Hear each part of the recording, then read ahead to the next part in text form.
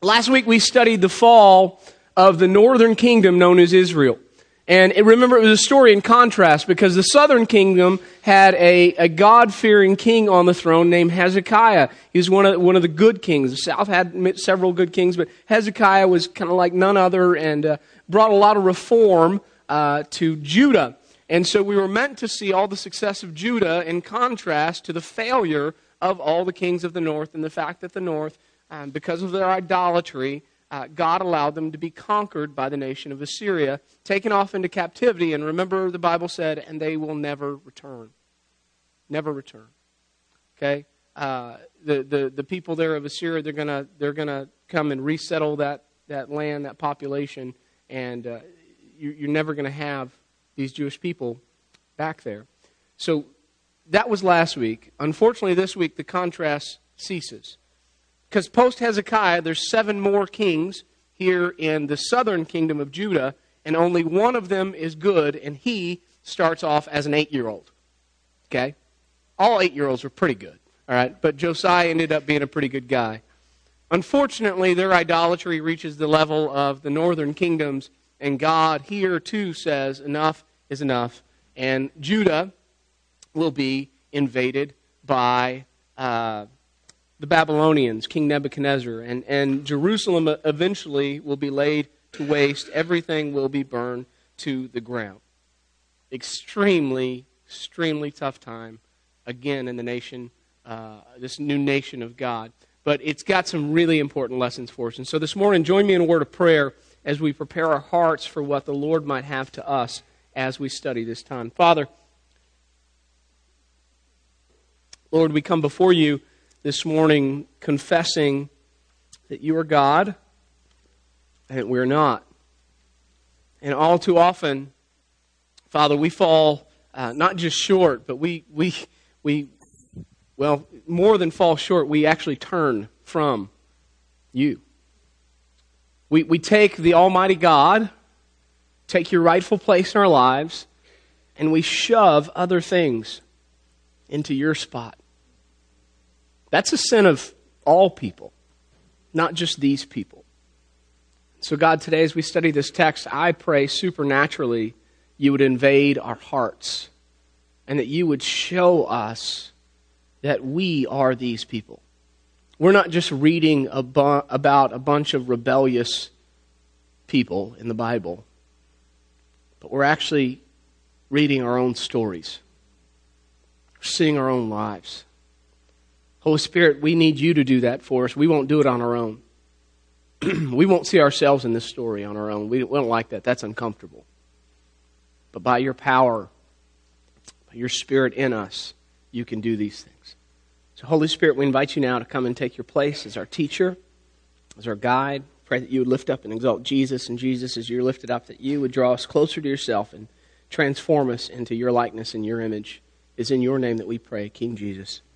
Amen. Amen.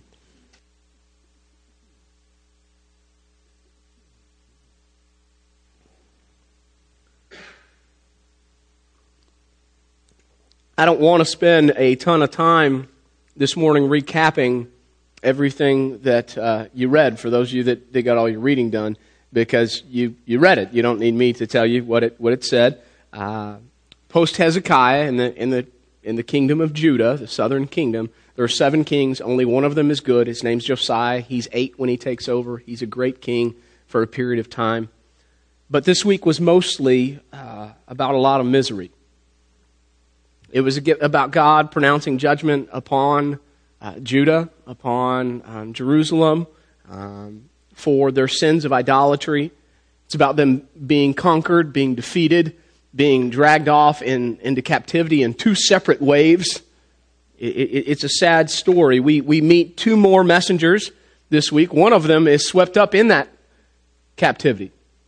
He's swept up in that captivity as a young priest named Ezekiel.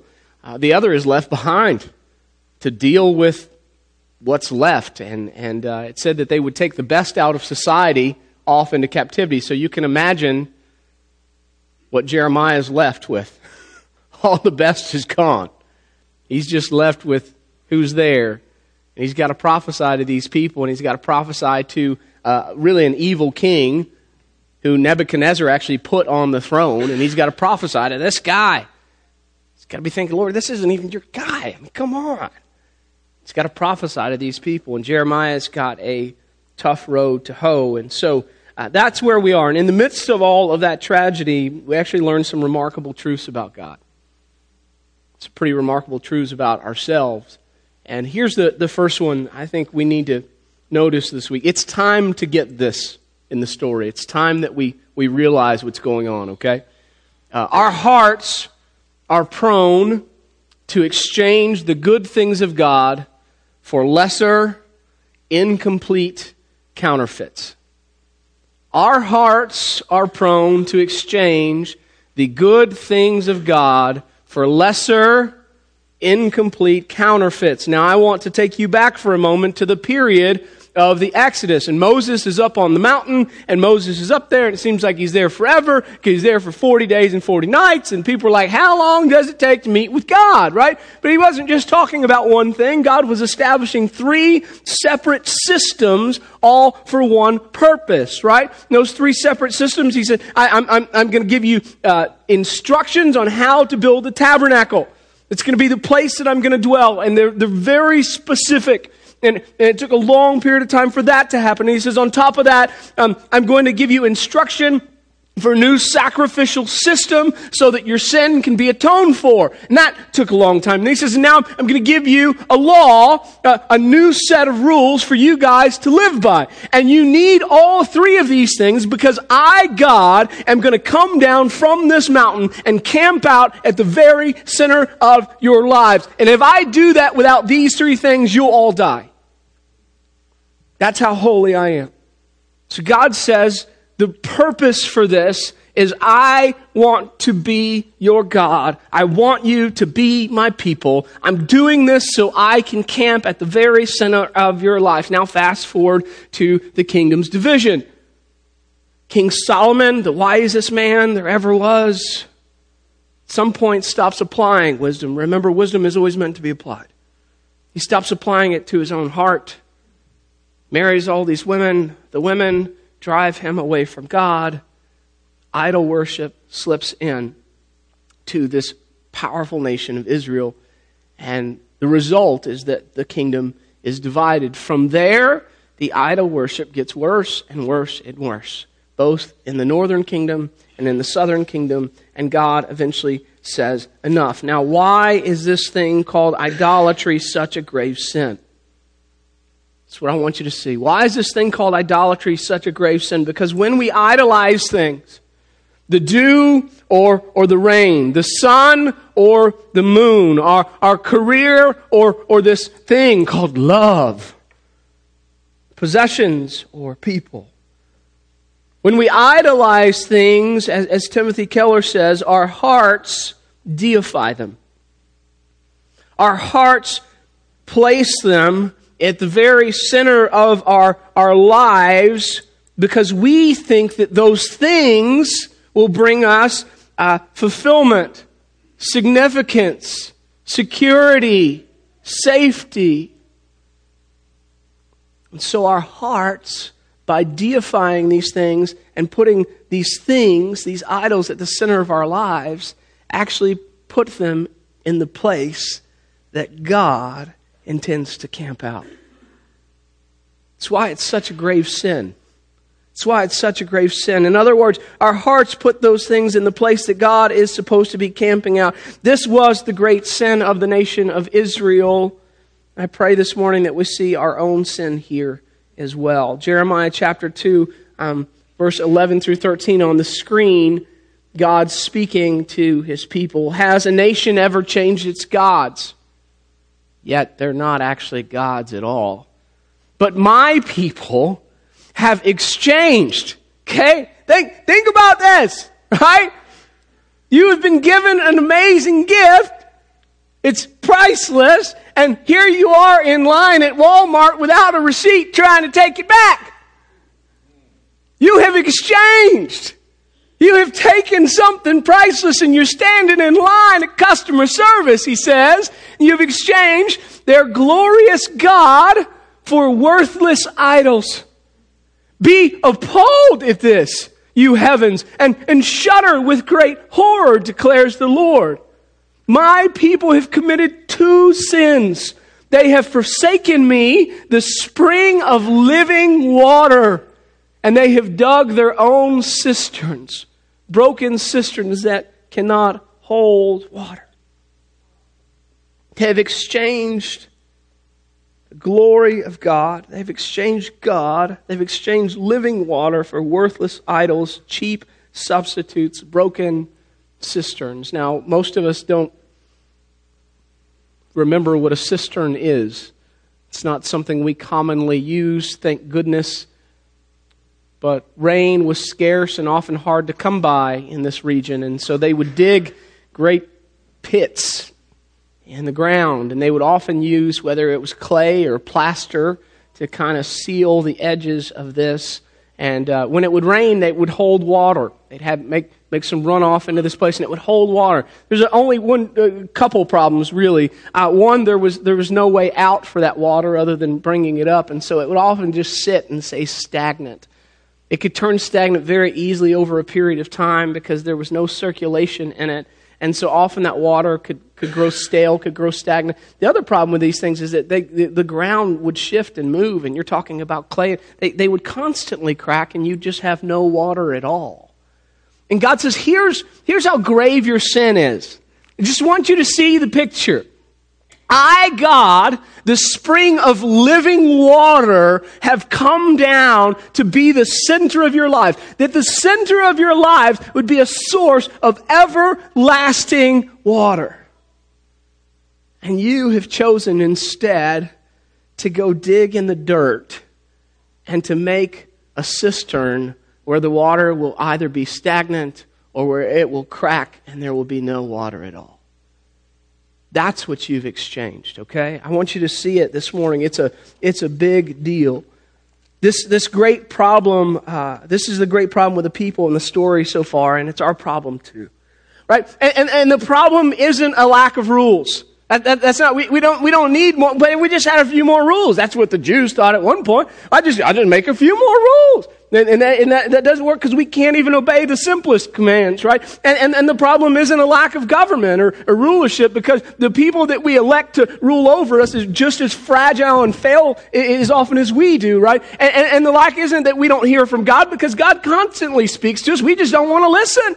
See, what we discover at this point in the story is that the problem has nothing to do with anything external, but the true problem of humanity lies within. The problem with humanity is the human heart. It's a problem of the heart. Our hearts get set on things below. We exalt and we deify them. We put them in the place of God, the very center of our lives. We exchange God who is sovereign and perfect and good. We exchange God who is ultimate for lesser things. Good things, but lesser things. We exchange an ultimate God for things like security or love or success or education or family or entertainment. And though those lesser things are good, those lesser things are never meant to be ultimate things.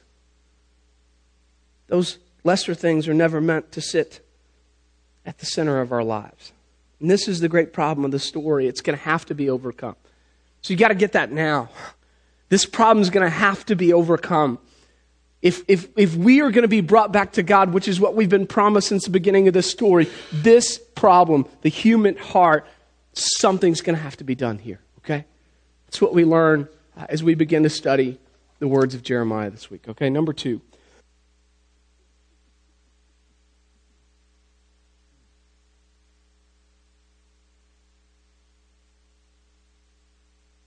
Second lesson this morning.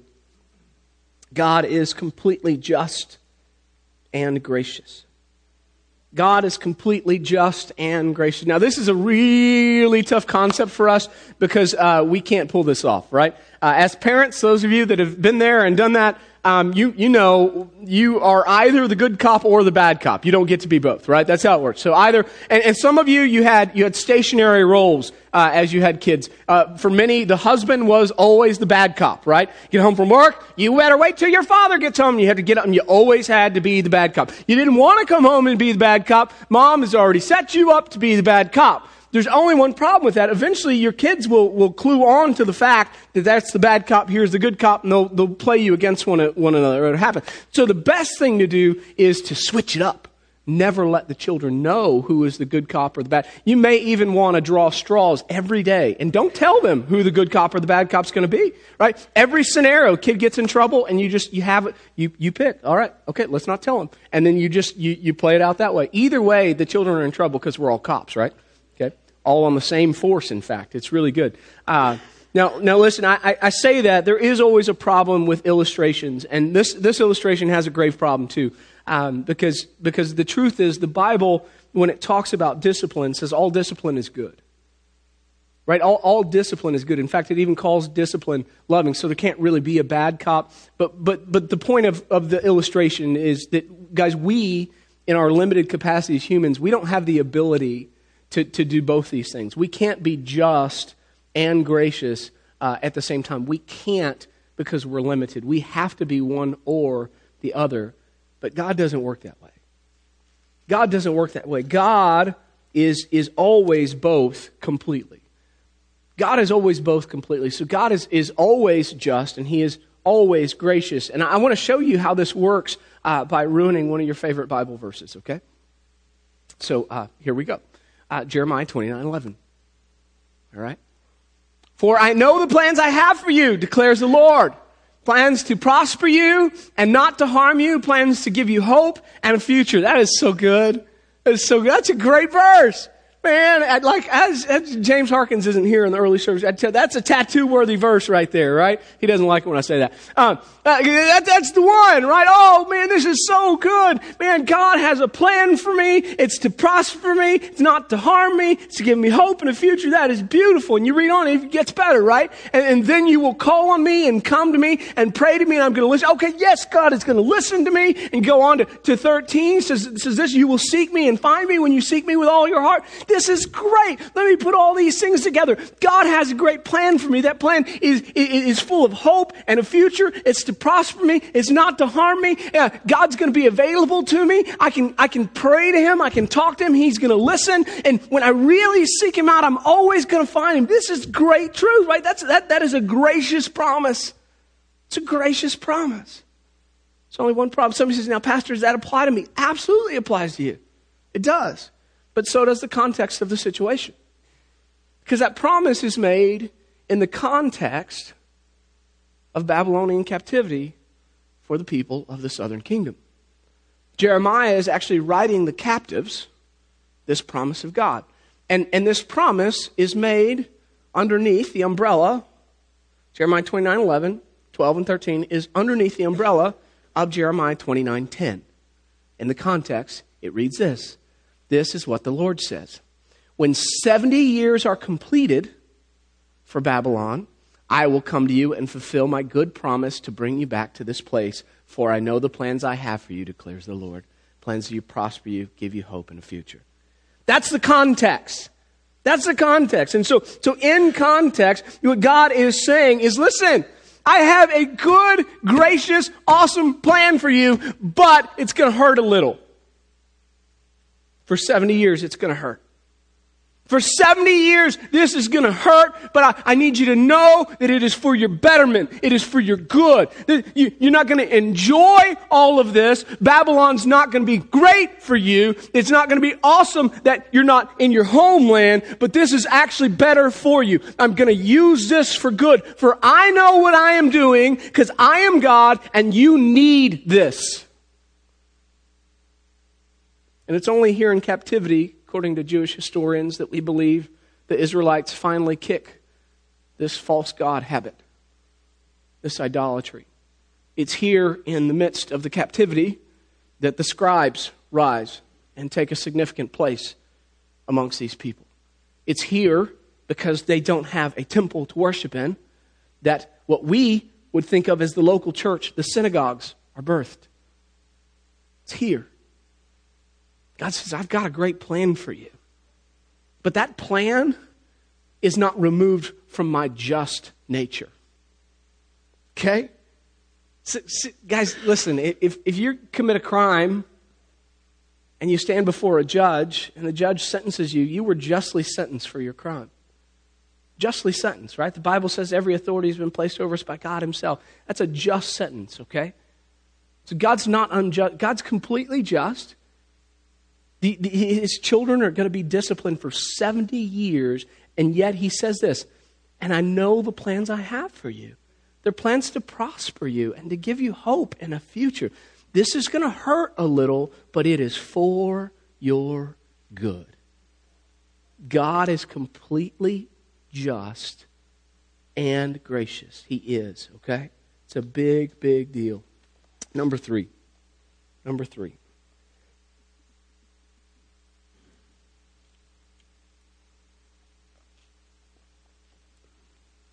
Last thing we learn comes from the second prophet, Ezekiel. Those first two lessons came from Jeremiah. Number three, God will have to give us a heart transplant. God is going to have to give us a heart transplant. So we know that in the upper story, there is one who is coming that is going to bring us back to God. Now the question is, how is he going to bring us back to God? How is the one that's coming? Now we learned last week, as we studied Isaiah, that this one that was coming is going to be a suffering servant. We've identified him this side of the New Testament. This is going to be Jesus, right? Jesus is going to come. He's going to be born of a virgin. He's going to live a perfect life. He's going to suffer for our sake. By his wounds, we are going to be healed, okay, by his perfect life, death, and resurrection. Somehow, he's going to bring us back to God. But how is he going to bring us back to God? When our primary problem is our hearts, that our hearts are deceitful above all else, that they are beyond cure, right? How is he going to bring back humanity that is so stuck and mired in sin that our hearts actually betray us and exchange the glory of God for cheap counterfeits? How is the promised one going to do this? What is going to transpire?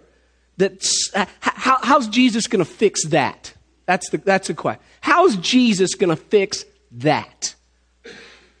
And Ezekiel actually tells us. He paints a picture. What God is going to do for the exiles, he's going to do in the heart of every person that comes to saving faith in him. And it's all going to be from God. Okay? I'm in Ezekiel chapter 36, if you want to open your Bibles. You didn't bring one, there's one in the pew rack in front of you. Ezekiel chapter 36, and I'm going to start in verse 22 and read through verse 28.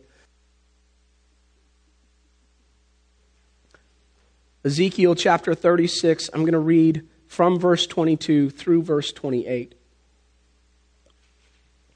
If you brought your copy of the story, it's also on the bottom of page 245.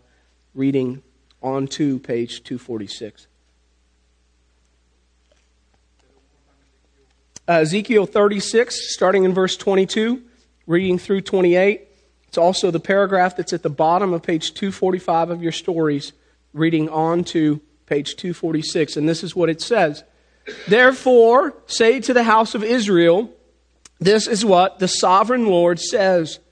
It is not for your sake, O house of Israel, that I am going to do these things, but for the sake of my holy name, which you have profaned among the nations where you have gone.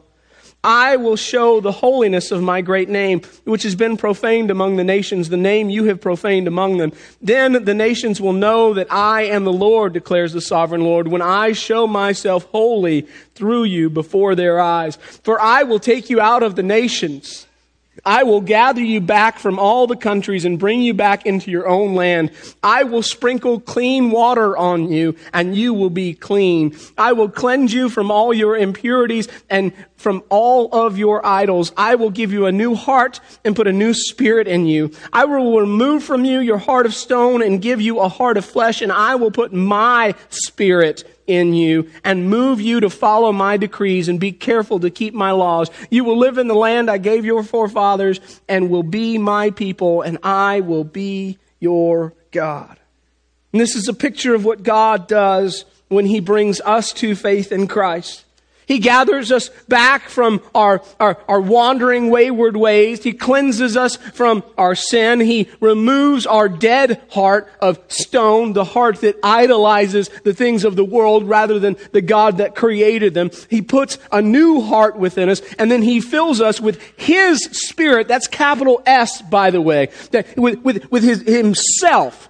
God actually puts His own Spirit within us so that we will want to keep the law of God. Not that we will always do it perfectly, but we will have a desire that we never had before to worship God, to honor Him in all that we do, and to serve Him and to put He and His kingdom first and foremost above all things.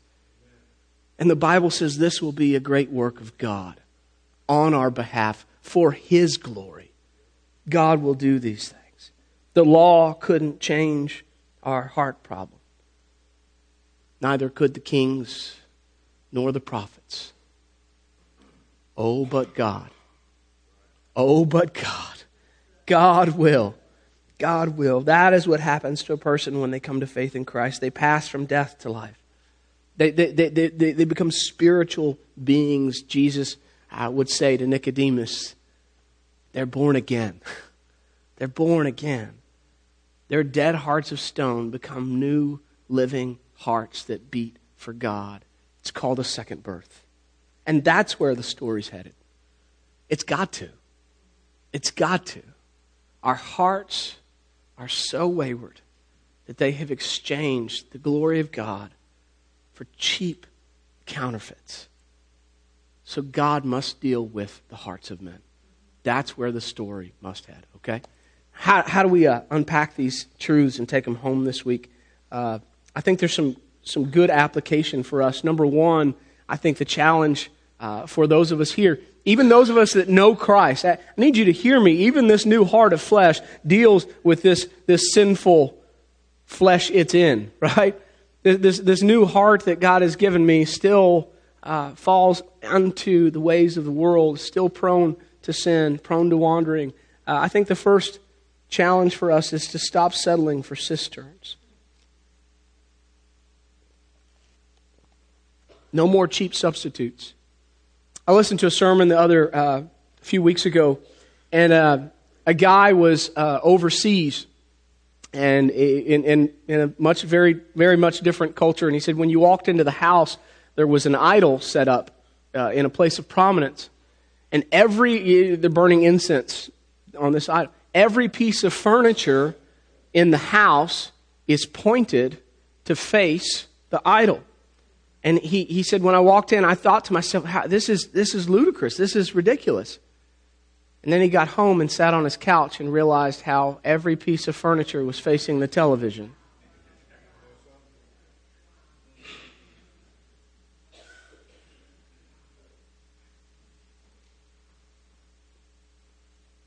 What are we settling for? We've got living water. We have an invitation to be a part of the greatest story ever told. People are out there searching for significance. You want significance. You have an invitation to make a difference for eternity. You do. You're just wasting it sitting on your couch. That's what we're doing. I just want to be real. I want to be honest, right? I mean, that's what we're doing. We all have jobs that we have to do. We have to pay bills. We have tons of time we can do other things with, right? I can't do any of this. I got to clean the house, for crying out loud. It's driving me crazy. Wow. Right? So what I'm going to challenge, I don't know, I have no idea what your heart has settled on. But I could almost guarantee everybody in this room, at some point in their heart, something, you have exalted a lesser thing to an ultimate place. And you know it because it is the thing that stresses you out the most in life. Cleanliness. Right? Financial security.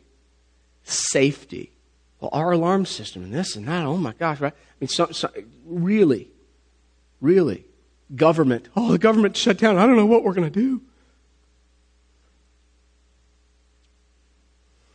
I got some suggestions. It's a whole nother sidebar. If the government shuts down, do we get to keep our taxes? I'm just wondering. Works for me. Stop settling for cisterns. So we've got to start there. We've got to start there. We have a spring of living water. God's called us into an entirely different kind of life. We've got to stop building cisterns. Got to, okay? Number two, we need to learn to see discipline as part of God's plan. Okay? Listen, Jeremiah 29:11 is for you. It is. It is for you under the umbrella of Jeremiah 29:10. Okay? You can't complain about the discipline that God brings in your life when it's actually meant for your betterment and for your good. As Alan said earlier, for your righteousness. God, if we're there and we're at a point that God is not allowing us to do something, He may not be allowing us to do something because He's actually making us a better person so that we will eventually be able to do something. Babylon's not fun. It's not. But God is with you. You're not alone. God is with you. He's doing something in you. He's making you the kind of person you need to be. And listen, I'm not saying it's going to last for 70 years. Maybe it's going to be 70 days, though. Some of you have been in it for 70 weeks. You said, man, it is, wow. It's been a long year and a half. Okay? But what has God been teaching you? Can you see God's hand in it? Don't think that God has forsaken you. For I know the plans I have for you, declares the Lord. Plans to prosper you, to give you hope and a future. God was not absent during your season of suffering. God was working during your season of suffering. You've got to see it. Okay? You've got to see it. Number 3, I think the call is to receive the life of God.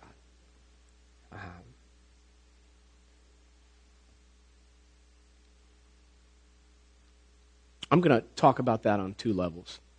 One, if you're here and you're not a Christian, the Bible says, I'm not trying to offend you, the Bible just says you're dead.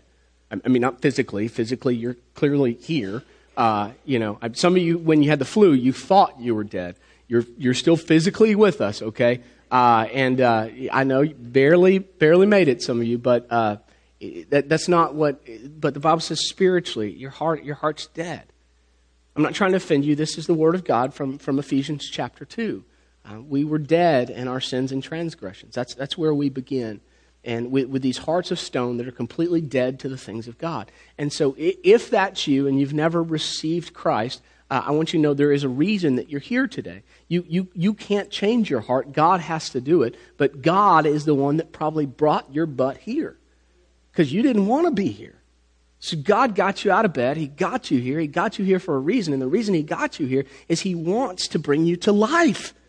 He wants to bring you to life. He doesn't want you to be dead. He made you in His image. He made you to be with Him. He made you to experience living water and abundant life. God has this for you. But you have to receive it. You have to receive the gift of God. It's there. It's available. Somebody says, Pastor, how do I do that? How do I receive Jesus? It's not as hard as you think. God, I need you. Jesus, I hear that you are life, and I know that I'm not experiencing life. Would you come into my life and change me, make me new, bring me to life? Something like that. It doesn't have to be even those words, just simple. Save me. God will honor that prayer, okay? But for some of you, you're Christians, but you're not experiencing life. You're saved. You're no longer in Egypt, but you're walking around in the wilderness, right? We talk about wandering. You're not experiencing abundance, right?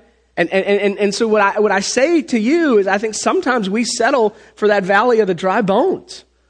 I mean, not some of us. Some of us are literally, we're just walking around and we are so dry.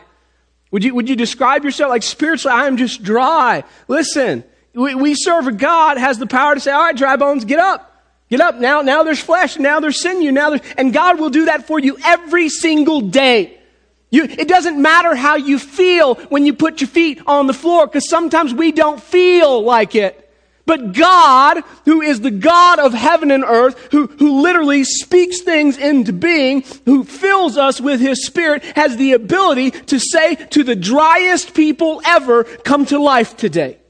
Come to life today. Stand up and be a conqueror today. Today, go overcome the feelings today. Today, go face the problems today. And I am with you and I am for you.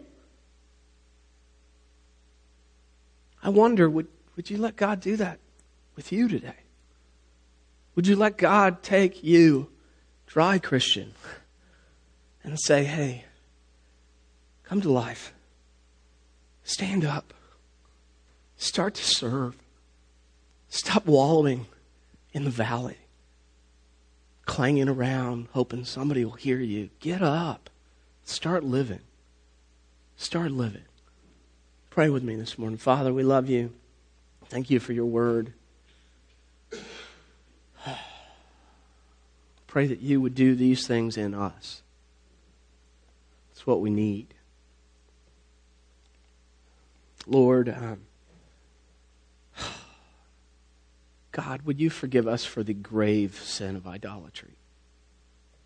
For the exchanges that we have made when we have taken you, the ultimate thing, the eternal God who loves us, who provides us with amazing things, and we have exchanged you for lesser things, for the cisterns that we have dug, and for the way we've gotten used to them, God.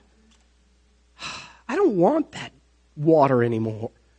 I don't want stagnation anymore, God. I want to follow hard after you. I want your power flowing through me daily. I want to walk close to you again. God, please. Lord, for those that have not seen your hand in the season of suffering, I pray that they would understand the promise of Jeremiah 29:10 through 13.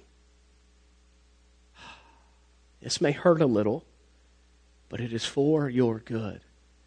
And they might see that if there is discipline, it is because there is more love. Because you love them so much that you do not want to just let them go and continue in their sin. God, for those that need to come to life today, Lord, if there's anyone here that doesn't know you today, would they understand your hand has brought them here? Your Spirit has put them in these seats. And God, today, would they simply say to you, please come into my life. Please come into my life and take control. For every Christian that is tired of being dry and is ready to have your power surging through them again, I pray they would hear your call. Come alive. Come alive today. Love you. In Jesus' name we ask these things. Amen.